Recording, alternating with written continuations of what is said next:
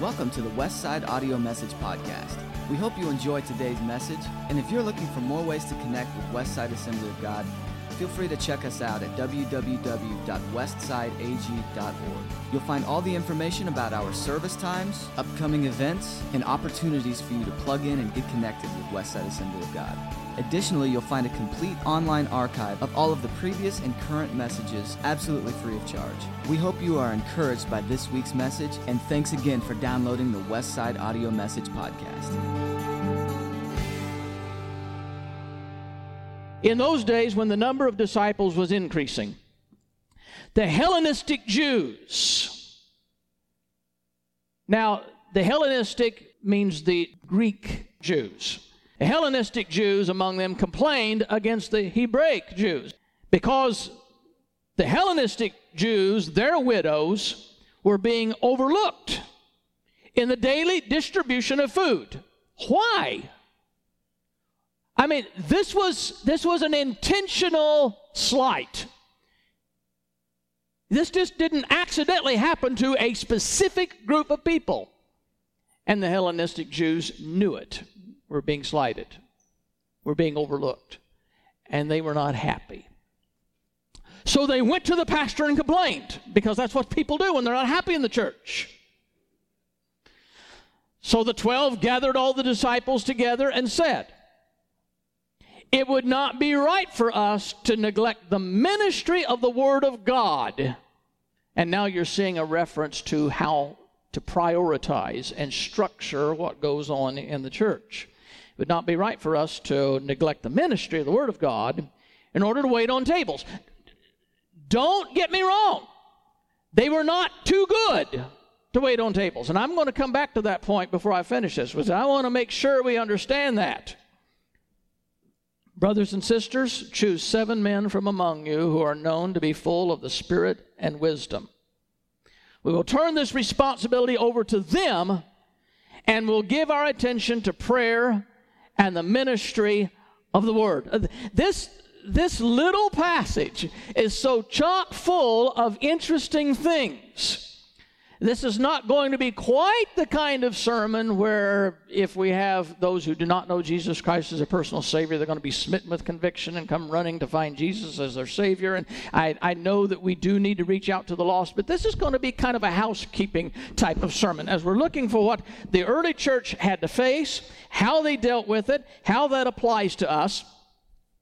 So within this little passage of Scripture that I read, we already have evidence of division in the church. It wasn't good, but it was true. And it continues to be true in the church today as it has throughout the centuries. And we also have the 12 apostles who decided that they would need to resolve this problem as quickly as possible. And we have the selection of 7 men from among you to take care of the distribution of food, which has commonly been referred back to as one of those important passages of Scriptures that teaches us the ministry of deacons. Now, we've made that adaptation because Luke doesn't even really use a word here that is translated deacons. So he did not see this necessarily specifically as deacons and deacon ministry. Nevertheless, it fits the form of deacon ministry. So, yes, we go back to this, and this is kind of forms one of the scriptural bases for deacon ministry. Now, let me just pause for a minute. In a church, in church government, you will have a ruling body. Typical churches, not every church, but typical churches have some sort of a governing body, ruling probably not the best word, some sort of a governing, managing body that leads the church in the direction they feel like God would have them to go. That group can be known as a board. It can be known as deacons. It can be known as elders.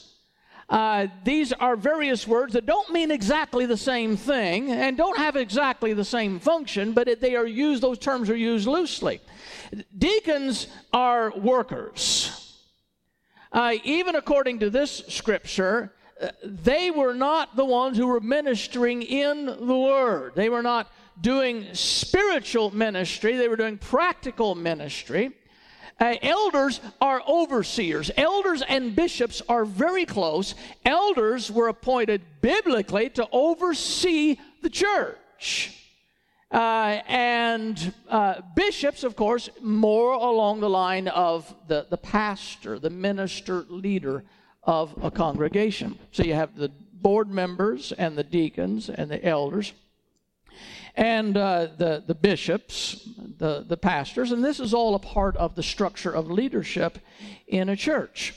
In our church, when I first came, we did have in our constitution and bylaws an allowance for having a deacon board and having an elder board. But I immediately found out that the elder board was not really functioning like a biblical elder board. The board that we had was functioning as the elder board, and the board was functioning as the deacon board, so we just kind of consolidated things. And instead of having a separate elder board and a separate deacon board and a board, we just kind of gave everybody on the board a portfolio. If you're serving on the board, we want you to be involved, physically invested in helping in the operations of this church. It's important for board members to know you're a part of rolling up your sleeves. And being board members, we serve as elders because we are expected to bring a spiritual dimension to the boardroom to make decisions based on what we feel God would have us to do. So it's kind of a multi-purpose board that we have. And then you also see in this passage of Scripture that it talks about seek 7 men from among you, and we focus on the word men. And we're going to deal with that. So hang with me. Don't get ahead of me and don't make up your mind what I'm going to say. Listen to me. Listen to what we have to say today, okay? Now, the first thing I want to talk about is the early church was indeed a multicultural church. Before this church was ever formed, there were Grecian Jews and there were Hebrew Jews. And those two, even though they were cut from the same bolt of cloth, essentially, they didn't necessarily get along that well because they were culturally distinct. So they didn't hate one another like the Jews as a whole body despised the Samaritans, who were also Jews, but they didn't like them at all. That goes back to the division of the kingdom, the north kingdom from the southern kingdom, and David taking one of those. So that it goes way back there. But there was bad blood between the Samaritans and the rest of the Jews. But then you get into the Jews who didn't like the Samaritans, and then they're further divided. And you got Hebrew Jews and you got Grecian Jews, and they were okay, but they were not fond of each other. They were closer to their own. And lo and behold, we have the birth of the church where people are getting, in our terminology, they're getting saved. We understand that terminology. They're getting saved. The Holy Spirit has fallen at Pentecost, and the ministry is happening, and people are receiving the message of Jesus Christ, and they're coming into this Christian community where so many are getting saved that quickly the apostles organized this little, it was a commune is what it was. They organized this little commune to help take care of these people. And that's where they begin to sell what they had and bring their money and lay it at the apostles' feet. And the proceeds were distributed in such a fashion to purchase what people needed or to give money to those who needed it. So there was a balance. There was equality because you had people of worth and resource that was able to help minister to those who were very poor. And they saw in the early church how very, very important it was to try and close that gap so that those who were blessed could help those who were less blessed. And that kind of formed this commune situation that they had. Within this commune, the Hebrew Jews and the Greek Jews find themselves belonging to this same little organization. And they still had this strife, this uneasiness between them. For some reason, whoever was distributing the food decided not to give the food maybe in the same proportions or maybe at all. Just conveniently somehow overlooking the Grecian, the Hellenistic Jews. And the rest of the Hellenistic Jews took notice of this, and they said, uh-oh, we've got a problem here. Those Hebrew Jews are not taking care of our Grecian widows. And they went and reported as, we are not happy with what's happening here. Now, as a pastor, I almost get knots in my stomach when I come to this point, because I've had, I don't know how many times in my years of ministry, that experience of somebody coming in and their feathers are ruffled. Pastor, I am not happy, and you don't know where it's going to go from there. It can go any number of directions, and then you've got to try and figure out what they're not happy about and how to resolve this. So here it is, clear back in the early church. Pastor, we're not happy. Our widows are being neglected. And the first thing that the apostles did was to make sure the problem was solved before anything else happened. I'll get to that in a minute. So here you've got the Grecian Jews and the Hebraic Jews, and you've got this friction between them. It's showing up by somebody purposely overlooking the other. And that's not the Christian thing to do. That's not the way we're going to operate in the body of Christ. Whoever's doing this, knock it off. We're not going to have any more of this division and schism and strife in the church. But the internal conflict they had was stemming specifically out of the fact that they were a multicultural church. Now, some have suggested that churches should fairly reflect the cultural diversity of their community. That would be an ideal. It would be an ideal if whatever our demographics are here in the Quad Cities, that Westside represented that demographics. That would mean, ideally, we're reaching everybody. We're crossing cultural boundaries. We're crossing racial lines. We're getting, everybody's welcome here. And the fact of the matter is, we will profess ourselves to be a church that welcomes multiculturalism. But just because we say we do, doesn't mean that the community, by and large, is running down here and joining us just because we say we would welcome that. Because there are so many moving pieces to this. And I want you to listen very carefully so you don't misunderstand what I'm saying. But it's the willingness of people to get out of their comfort zone to cross over. It's the willingness of churches to open up and be welcoming to everybody.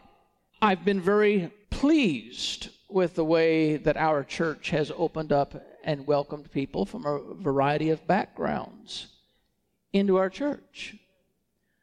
We've had some people come into our church that they don't always look like a lot of us look. They don't always dress like maybe the majority of people here dress. A lot of times they come in and they already have certain things they have done to their body, whether it be piercings, tattoos, whatever, and it's very prominent sometimes. And I've had some of those kind of people come in that have questioned, would I be welcomed here? I said, I've seen my church. I think you will be very welcome. I've not seen people being judgmental about those who don't look like you think your idea of Christianity ought to be. And I've seen people embrace a wide variety of people from a wide variety of different backgrounds. So, see, I don't think that we have a real problem here in opening up and accepting, but then you've got to have people who are willing to come and be a part of that. Now, for some reason, I don't know why, I have gotten letters from people in prison more than once since I've been the pastor here. More times since I've been the pastor here than any place I've ever lived. And I don't know why that's happening. And it's been 3 or 4 or 5 times in the past 12 years I've been here, I guess. And the story's always the same. I'm in prison. I've started a Bible study. I've found the Lord as my Savior. I realize when I get out, I need some support. I need some help. when I get out, can I come to your church? Would I be welcome? It's just kind of almost a generic template letter that I get. And I always write them back. I congratulate them for being serious about getting their life together. I tell them, when you come out, you will be welcome. You look me up. I'll meet you at the door that Sunday morning. Don't worry about what people are going to say or what they're going to think. We're not that kind of people. I don't care what you look like. I don't care how you dress. Just come on in, be a part of us, and make all the preparations. And they say, well, when we get out, we're coming. They never come. Every one of them, when they get out, they fail to appear. So I don't know what's going on with this, but I'm just telling that story to express to you that people are concerned at some point when they walk into a church, are they going to be welcomed? Good for you, Westside. You're doing a good job. I believe you do a good job of welcoming people. But multiculturalism in the church. The early church did not have a variety of local congregations to choose from. If you got saved, that was the church right there. You didn't go across town and say, I'm going to join myself to that little group. That was the church. If you joined, you came there. So can you see how all these different people from all these different walks ended up in this little commune, and they had to work out how to get together? Now, the difference between that and today is how many churches do we have in the Quad Cities alone? And they all are kind of particularly designed around some specific flavor or trend. It might be the type of songs they sing. It might be the doctrine that they hold. Worship style could be a part of that. Obviously, denominational names automatically separate people, but then within the same denomination, you've got several different churches as well. As far as Assemblies of God is concerned, we've got 3 Assemblies of God churches on this side of the river, and they are evidently believing they are serving geographical locations, except I did a demographic study on West Side years ago when we were thinking about buying Kay's merchandise up there. I just want to know where everybody came from. You would think Southwest Davenport, we're serving the Southwest residents, and we were not. Everybody came from somewhere else down here. And so when we were concerned about what if we move up there, are we going to lose our impact on the... We weren't impacting Southwest Davenport. Most everybody was traveling here from somewhere else. So where we existed didn't make any difference. So, we got these different churches, sometimes within the same denominations. And then, you know what that leads to? People go church shopping. Can you get your brain around that? Can you see anything in this scripture here that leads you to believe there's anything to this concept about church shopping? When these people got saved, that was it. This is your choice. We don't have any other choice. This is it. You either belong or you don't.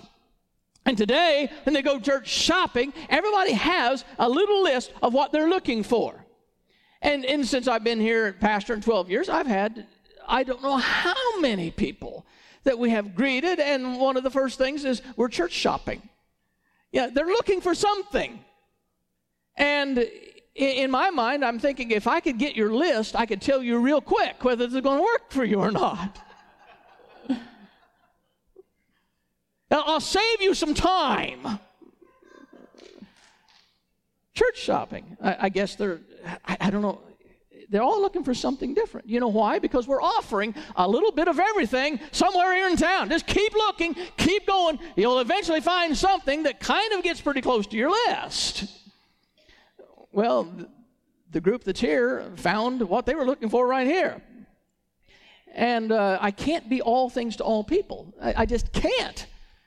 It's impractical to try and meet all of their expectations. I had one couple come in one Sunday, and they seemed to enjoy the church, join in with it. But when church was over, the lady, the female member of this couple, came to me, and she quizzed me.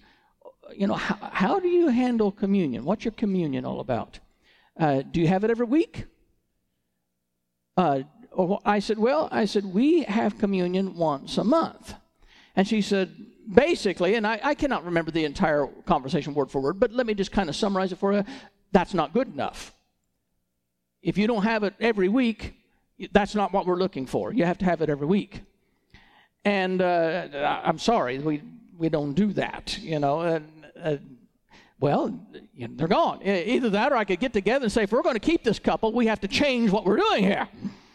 But it was a little bit legalistic because there's nothing in the Bible that dictates whether you have it every week or every month.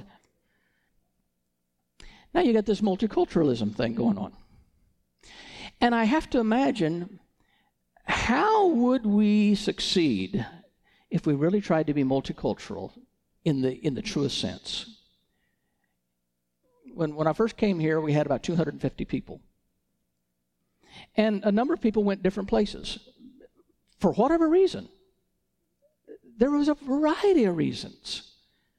Some left because the last pastor left, and I just wasn't the last pastor. Some left when we built these rooms back here because it took up a space where their pew used to be. And when they walked in, the pew was not there, and they left. Took my pew. Some left whenever we had a change up in staff. How dare you change staff? We're gone. Some left whenever we took the hymnals out of the back of the pews, which were tattered and threadbare, and some of them were moldy.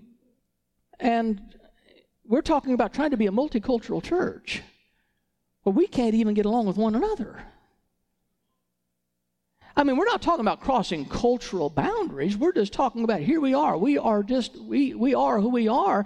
And I don't like the way you sing, and I don't like the way you worship, and I don't like the lights being off whenever you worship. I want the lights on. I had one pastor a couple of years ago. He said, I had a couple from your church showed up in my church. Tell me about them. They're good people. What can I say? Well, why'd they leave? They left because we started lowering the lights when we worship. He said, that's funny. We've been doing that for 5 years over here. Now, I'm trying to get you on board with what I deal with as a pastor. What in the world are we doing if we cannot get together and somehow be as one, be united because of all these silly little things that divide us, and if it doesn't meet our criteria, we're out of here. I talked to somebody not long ago, and I questioned, have we done something? Have I said something? Are you offended? I don't know what has happened to you. And the response was, we're just trying to pray about where God wants us to go. Let me know when he tells you. Well, have I done? No, you haven't done anything. Well, there's something wrong with the church. No, there's nothing wrong with the church. Can you explain? We're just trying to sort things out right now. I don't get it. I don't get it. They didn't have any choice. They didn't come in here and say, I don't like the way you guys do things here. They did not like the way the food is distributed, but they had to figure out how to get through that. If they can do that, can't we figure out how to get through things? And I know I'm preaching to the choir because you're not the ones that are fussing, but I'm just trying to tell you how the modern church is operating compared to how this church operated. There are cultural divisions that would be difficult for the modern day church to overcome. Cultural backgrounds often do involve a different style of worship, a different style of the order of service, and if we were all to come together, every church in the Quad Cities come together today, it would be a mess trying to figure out how to operate that so nobody would complain. But the fact of the matter is, I'm not trying to justify having all these different churches. I'm trying to say we have done this to ourselves. We have allowed ourselves to become so divided over these petty issues that we're content to be worshiping in this many different church buildings all over the Davenport and claiming we're one. We're not one at all. We can't stand each other. And we've done this to ourselves. And that's how far the church has gone and strayed from originally what they had to deal with. I'm going to move quickly to point number 2. This early church now encounters its first internal conflict, which I have already alluded to, with the Grecian widows being overlooked. In the grand scheme of things, everybody has to understand Satan wants to destroy the church. He has attacked the church from the very beginning. He's attacked it from every angle. He attacks it from the outside, and sometimes he attacks it from the inside. When you're fighting battles from outside and battles from inside, you really got your hands full. Satan, as I've already mentioned in a previous sermon, he used mockery and ridicule to try and discredit the Spirit-filled disciples. He tried persecution against Peter and John to stop them from ministering. He tried to bring corruption into the church through Ananias and Sapphira, and that didn't work. Now he's trying to sow division in the church. This is all the hand of Satan working against the church. And this internal conflict that if Peter and the disciples don't resolve this properly, their young church is about to split. It's about to split into Grecian Jews and Hebrew Jews, and I don't know what's going to happen to the converted Gentiles. There might be 3 divisions when this is done. I just don't know what's going to happen. And that's what happens whenever we get thrust into close quarters with each other. I can get along great with my neighbors, but at the end of the day, they go to their house, and I go to mine. And if we had to move in together, and they got their way of cooking, and they got their menus that they like, and they got their hours where they like to go to bed or get up, and they've got their yapping dogs, we get along a whole lot better, and we can go our separate ways and just be cordial. And we kind of have the same problem in the church. We get along just fine as long as we can be cordial, but if we have to deal with strife and conflict, we just go start our own church and take a handful of people with us. Then we don't have to worry about that conflict anymore. We'll create our own. But I think multiculturalism presents its own set of potential conflicts and difficulties that I'm not sure that we are ready to deal with, though we should.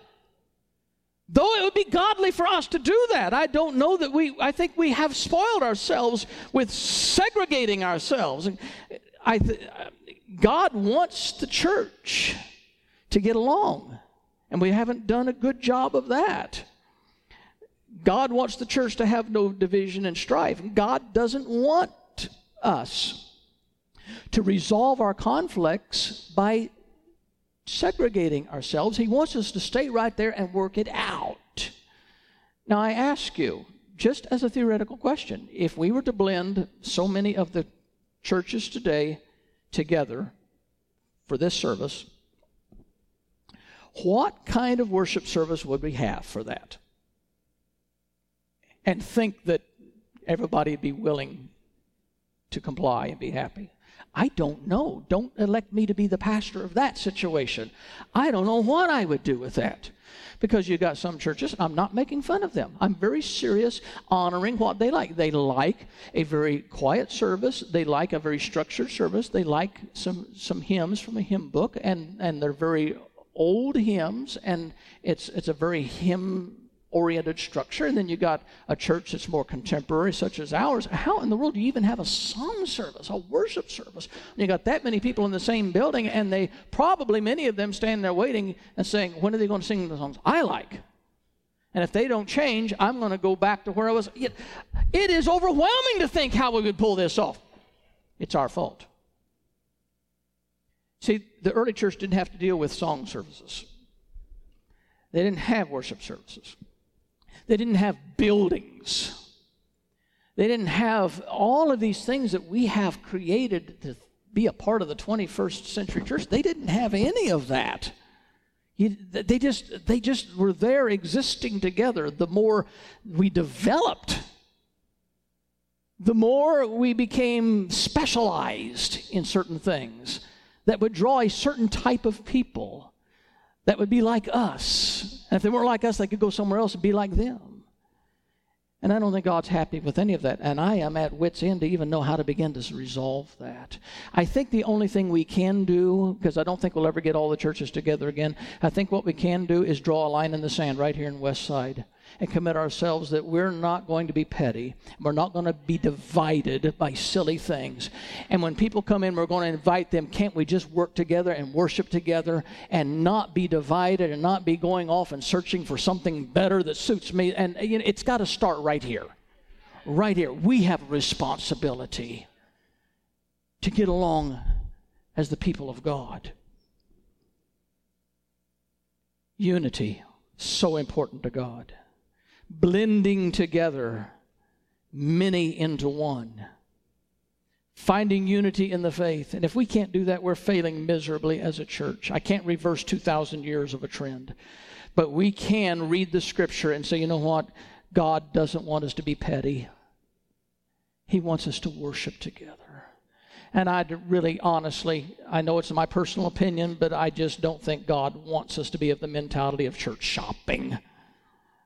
Really, this transcends all of the things that go along with that. Number 3, the early church and administration and organization is seen in this passage. Peter decided to solve the problem immediately. What the problem here was a discipleship matter.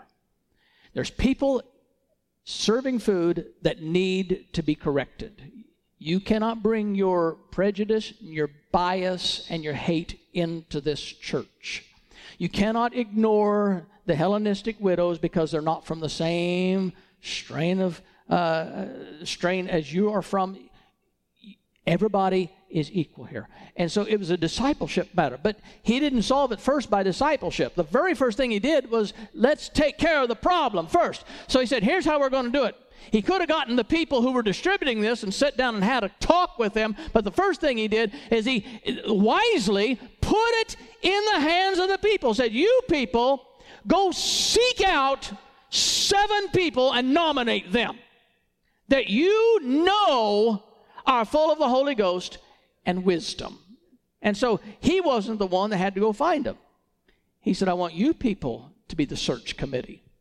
And that way he brought them into the process. This was brilliant on Peter's part. This was getting away from Peter being the dictatorial authority and saying, I will divine an answer from God and I will give you my answer. He's giving them a share of the problem here and saying, you help resolve this. I need your help in this. So he said, you go find them. Well, they went out searching, looking for 7 men. They had to meet that criteria. They first moved to solve the problem and make sure the next time that the food is distributed, it is done fairly and evenly. After that, sometime they would get into discipling and teaching the people. That's not the way we're going to act here in this church. That might be the way you acted years ago, but now you're here. And God doesn't want that. But, the people that came into this church, they brought a lot of baggage with them. And it was going to take a while to work that out. I know that when people come to a saving knowledge of Jesus Christ, they've got a background, don't they? And sometimes they bring baggage with them. And they're not going to be perfect when they first come in. But if we disciple them, we can help get them where God wants them to be. Don't expect young converts to be perfect. Don't expect them to have their mouth necessarily under control. There might be a few bobbles. And I moved into a church many years ago, had a group of people from the church show up, help move me in. And one young man had a hold of a heavy piece of furniture, and he was backing up and moving in. He stumbled, and he hit the door, and he scarred the furniture, and he let out a nasty. And the associate pastor looked at me. Here's the new pastor. What's he going to do? What's he going to do? I didn't say anything. I didn't hear anything. No big deal. And so the associate pastor came up to me and said, I'm really amazed how you handled that. I said, it was not the time. I didn't know the man. I didn't know what his walk with God. That might have been your convert last week, came to help move me in. I don't know. But it wasn't the time to dress him down when he's out there trying to help. I'll get to know him. I'll find out where he is, and we'll work on his rough edges. But that wasn't the time. You know, you just got to be careful. You don't know where people are in their walk. We expect a lot out of people because what? They're there in the name of the church. They're there working for the church. Well, how mature are they? Maybe they're very young in their walk. You got to give people some slack to bring them along. So we sand their edges down during discipleship. And that's why Sunday school is important. Sunday school is discipleship. It's getting people to grow in Christ, to change things in their life. Use that time in Sunday school to teach people how we are expected to conduct ourselves as members of the body of Christ. One of the things that this passage tells us is an organized church is a functional church. We see the apostles demonstrated administrative skills, having these others appointed to the task of distributing the food, so they, the apostles, could continue to give themselves to prayer and the ministry. I said a while ago they weren't too good to do this, but everybody has a gift. Now, if I were to say to you that I'm going to do everything else that needs to be done here at the church, and I won't have enough energy left to preach on Sunday morning, one of you do it, how many volunteers do I have? Not a lot. So it would be logical for me to say, you know, anybody can do this manual labor out here if it's going to take me away from ministering the Word. But not anybody is willing to minister the Word. So that's what the disciples were saying. Not all of you in this group, they were saying, are gifted to do what we have been trained 3 years by Jesus Christ to do. So therefore, we need to continue doing this. Were they too good to distribute food? No, they've been taught by Jesus to wash feet if necessary. They weren't too good for this at all. But they were saying, let's go with our giftings. Let's go find some people that maybe they can't minister in the Word, but they are full of wisdom and they're full of the Holy Spirit and they have a good reputation. And let's appoint them to do this. And unfortunately, I'm going to be very honest with you. I'm going to let you in on a dirty little secret within the industry. That is, some pastors will point to that and they will use that as an excuse not to get their hands dirty. No, we're pastors. We have to minister the Word and we have to pray. We don't do manual labor. Well, they'll have to deal with God about that. I'm just built in such a fashion, I want to get my hands dirty. I want to be a hands-on kind of a pastor. I want to be that's okay. Some other pastors, they may not be able to do that, and I understand that. But, you know, none of us pastors need to be too good to do anything that needs to be done. I mean, when you accept the call, you got to be willing to humble yourself and do whatever you have to do. I got a call at the church that the old widow that lived, no, she wasn't a widow. She'd never been married. She lived out in a little tiny camper trailer, just barely eked by. And somebody called and said, her sewer is plugged up. I didn't have anybody I could call. Nobody. I went and got my shovel. I went out there and I started digging where the ground was soft. You know why it was soft?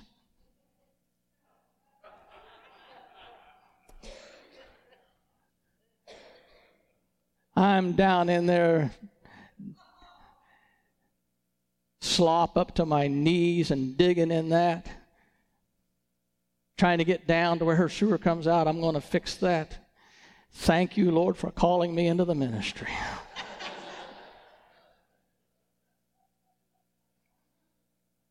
You got to do what you got to do sometimes. You just got to do. You got to wash feet sometimes. You got to dig out sewers sometimes. It's not glamorous. But if you're called of God and you care about people, you do a lot of things that are not glamorous. No pastor should be too good to humble themselves down and do something humbling, sometimes humiliating. That was what Jesus taught his apostles. And then this organization, this bring me some candidates, some nominees. And he said, seek ye out 7 men known to be full of the Holy Spirit and wisdom. So there's 3 things there. I don't know if you saw that or not. Known to be is having a reputation. They're known for this. The second thing is full of the Holy Spirit, and the third one is full of wisdom. And let me just say it because you want to say it. To wait on tables, you need to have a good reputation and be filled with the Holy Spirit to wait on tables. You need to have wisdom to wait on tables. Yes, you do. For them they did, because Peter couldn't afford to have somebody out there distributing food who was not full of the Holy Spirit, who was some sort of hothead, who about the time somebody complained that he wasn't doing it right, is going to turn around and try and pick a fight with them. No, we don't need that in the church.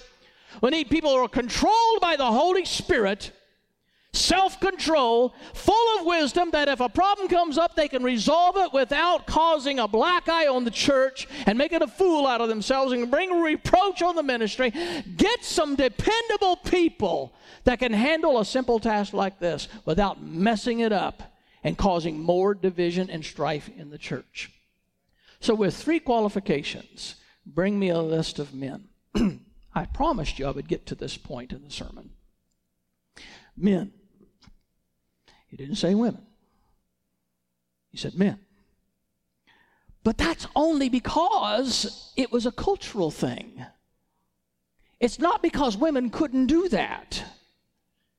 It's not because they couldn't be full of wisdom or full of the Holy Spirit or have a good reputation. It's just because culturally they were not going to ask women to be in leadership. And the unfortunate part about it is people have read this and they have thought that what Peter was saying is forever in the history, in the future of the church, that you should always have men do everything and women just brag on them. And I'm telling you, from the bottom of my heart, that is not what Peter was trying to say. He was trying to say that you need 7 reliable people. And in that culture, it was obvious they needed to choose men to do this. But that by no means eliminates women from having a value and a calling on their life and an ability to serve their church and an ability to do a good job of it. So we come again to these 2 $5 words. And I've mentioned this to you before. And if you weren't here, you'll be introduced to them today, and if you were here, you'll be reminded, because you don't want to forget this. These are very hot topics in this day and age. Complementarianism, egalitarianism, 2 words. Complementarianism basically views this passage of Scripture. This is just an example. Complementarianism means that women were created to complement man while he does all the work. She's just a helper. Here's your hammer. Here's a shovel. Can I get you some iced tea? Complementarianism. I will help fill in for you. Egalitarianism means equal opportunity. So the complementarianism, the extremes of that is very confining to the women. They were meant to be seen, not heard. They go to the other scripture in the Bible where it says that women shouldn't keep silent in the church, and they take that seriously. Women should not preach. They should, if you want to teach children Sunday school, that's okay, but that nobody will ever see you over there. But don't let women on the platform. You know, that's an extreme of complementarianism. Now, the extreme of egalitarianism, when you get too far on that side, that they fail to understand that men and women are different. Biologically, physically, strength-wise, there's a lot of differences which better suits some men for some jobs than does women, and women for some jobs than it does men. There is a distinction there, but it doesn't necessarily mean that intelligence-wise, ability-wise, or God's ability to call somebody, there's any difference. So there's a middle of road on complementarianism and egalitarianism. And I think it's very, very important to bring that out, because when we come across this scripture where somebody's going to take you to the book of Acts, and I'm going to show you where God only wants men, you're going to be prepared because your pastor told you. You'll know how to come back to that kind of a mentality. So if you go to Paul's letters to Timothy and Titus, he uses the male pronoun as well, and he outlines the qualifications for elders and bishops. He uses gender-specific language about he and about men, but once again, it's a cultural thing. So be aware there basically, with these two opposing camps, the issue of men and women serving in the church, we have to understand, what does God think about this? Egalitarianism, who believe men and women should have equal opportunity, sometimes, as I said, the extreme of that is they believe that they have equal abilities, and if they're and the extreme of that is if they don't have equal abilities, then you need to tilt the playing field in favor of those where they're not equal to make it look equal. And let me just give an example. The military needs people on special forces teams that can pass the rigors of the physical test, right? You need to be able to carry a backpack loaded down that a lot of men can't do it. Just very few men do it. Most women can't do it. As a matter of fact, just recently, the first woman ever to pass the Marines readiness test, first woman ever. Out of all the women who've tried, only one ever could.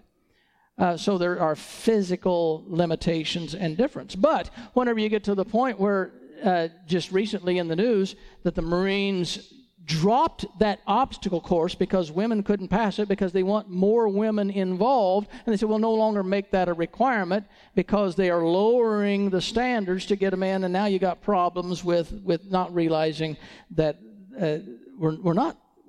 we want equal opportunity, but we don't have equal abilities all the time. So it goes back to Peter saying, let's do what we're best suited to do.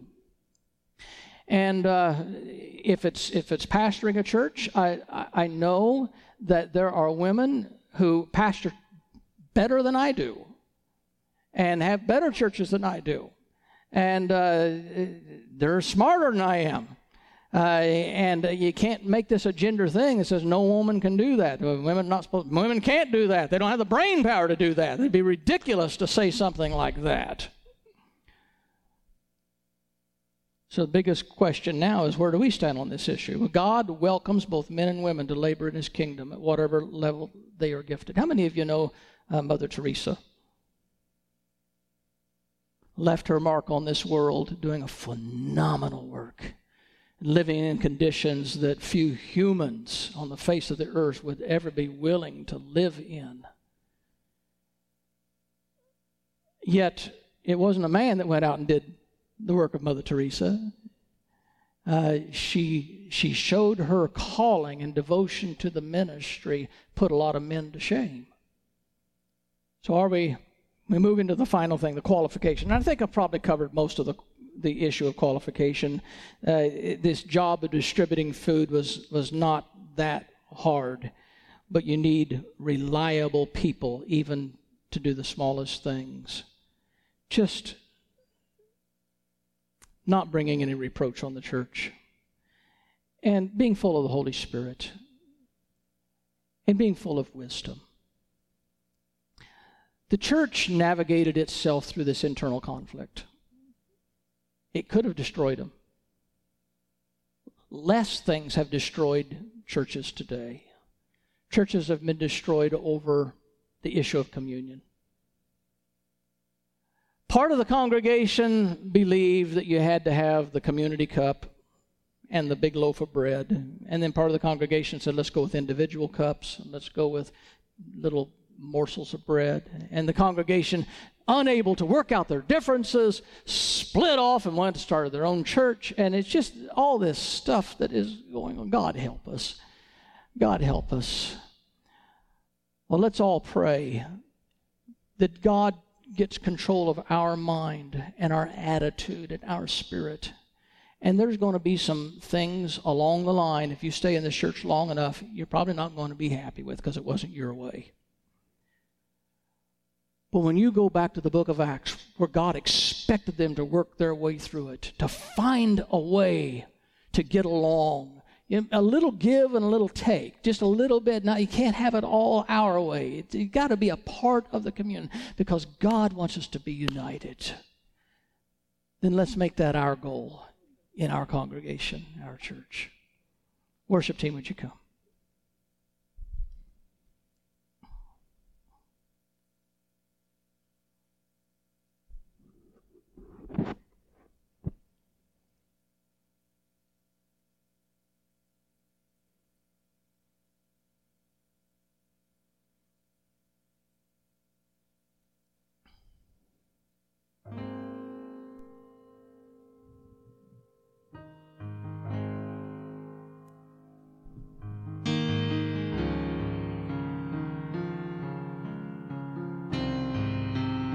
Lord, my prayer is taking a cue from the prayer of Jesus when he prayed over his followers and said, Lord, make them one, even as you and I are one.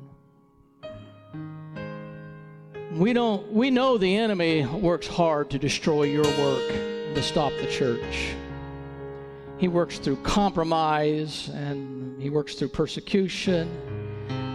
And Lord, sadly, he has worked through internal conflict all too often.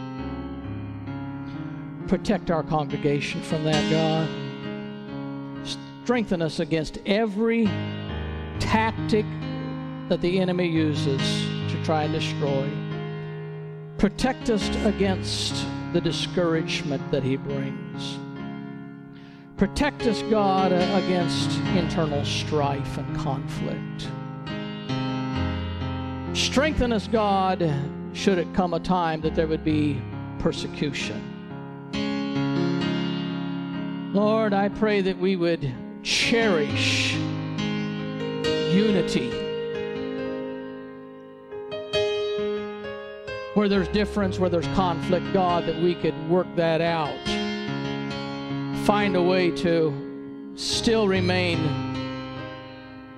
a body dedicated to worshiping you and serving you. Lord, I pray you would put an end to the flow of people come in looking around and just trying to find a customized church for them, and they would allow the Holy Spirit to customize their life to your church, their life to your work, God. We'd pull away from the mentality of changing the church and come to the mentality of, Lord, change me. Bring me into the likeness of Jesus. I thank you for the unity that we do sense and we do have in our congregation, but I'm praying, God, you protect that, you preserve that.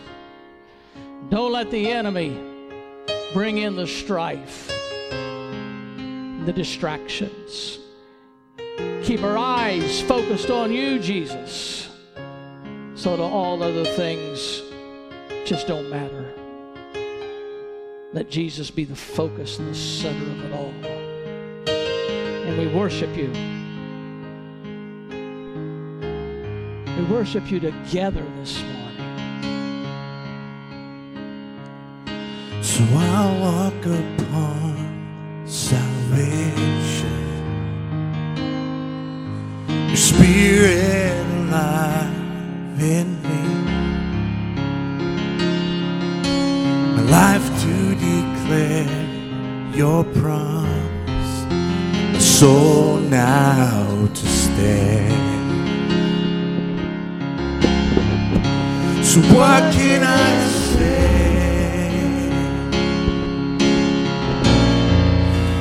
What can I do?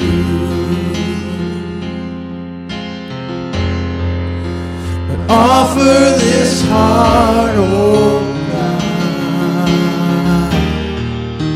completely to you. What can I say?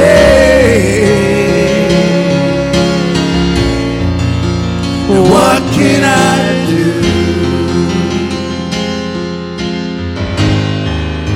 But offer this heart, oh God, completely to you. Come on, church, let's sing. I'll stand with arms high and heart abandoned, in awe of the one who gave it all. I'll stand, my soul, Lord, to you surrendered. All I am is yours, and I'll stand with arms high and heart abandoned, in awe of the one who gave it all.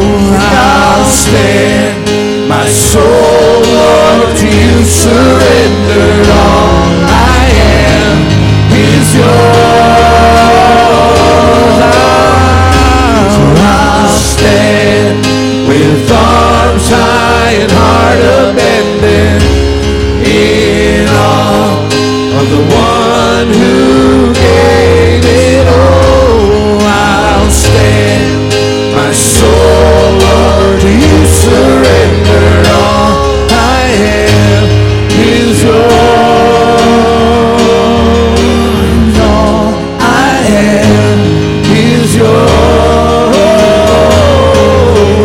All I am is yours. God, we stand today with our arms high and our hearts abandoned towards you. God, in this week to come, I pray that you would quicken our hearts. God, that you would open our eyes and that you would help us to see places and people that we can serve, ways that we can serve, ways that we can give, ways that we can minister. God, that this would be a church that gives and serves. This would be a church that reaches out beyond these four walls. God, I pray that you would give us boldness and you would give us courage to reach out, to find those who are looking for hope, who are looking for answers. God, that you would use us as a vessel. Come on, let's sing again. And I'll stand with arms high and heart abandoned, in awe of the one who gave it all. I'll stand, my soul, Lord, to you surrendered. All I am is yours. And I'll stand with arms high and heart abandoned, in awe of the one who gave it all. I'll stand, my soul, Lord, to you surrendered. All I am is yours. Sing, all I am is yours. All I am is yours. And all I am is yours. Come on, church, let's lift up some praise today. Well, you are dismissed this morning. We'll see you next week. God bless you. Good to see you all.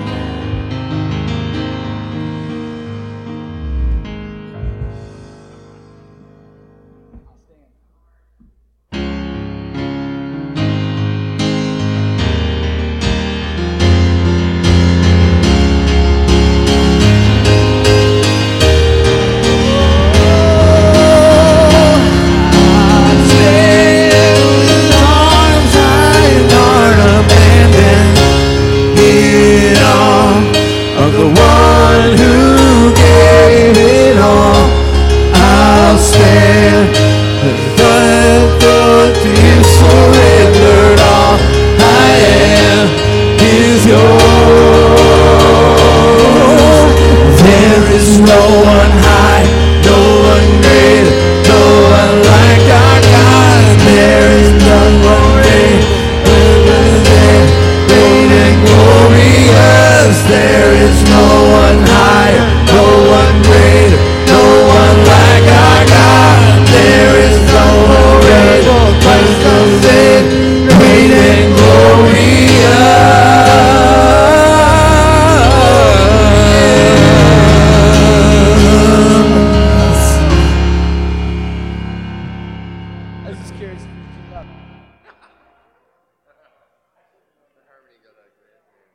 Why?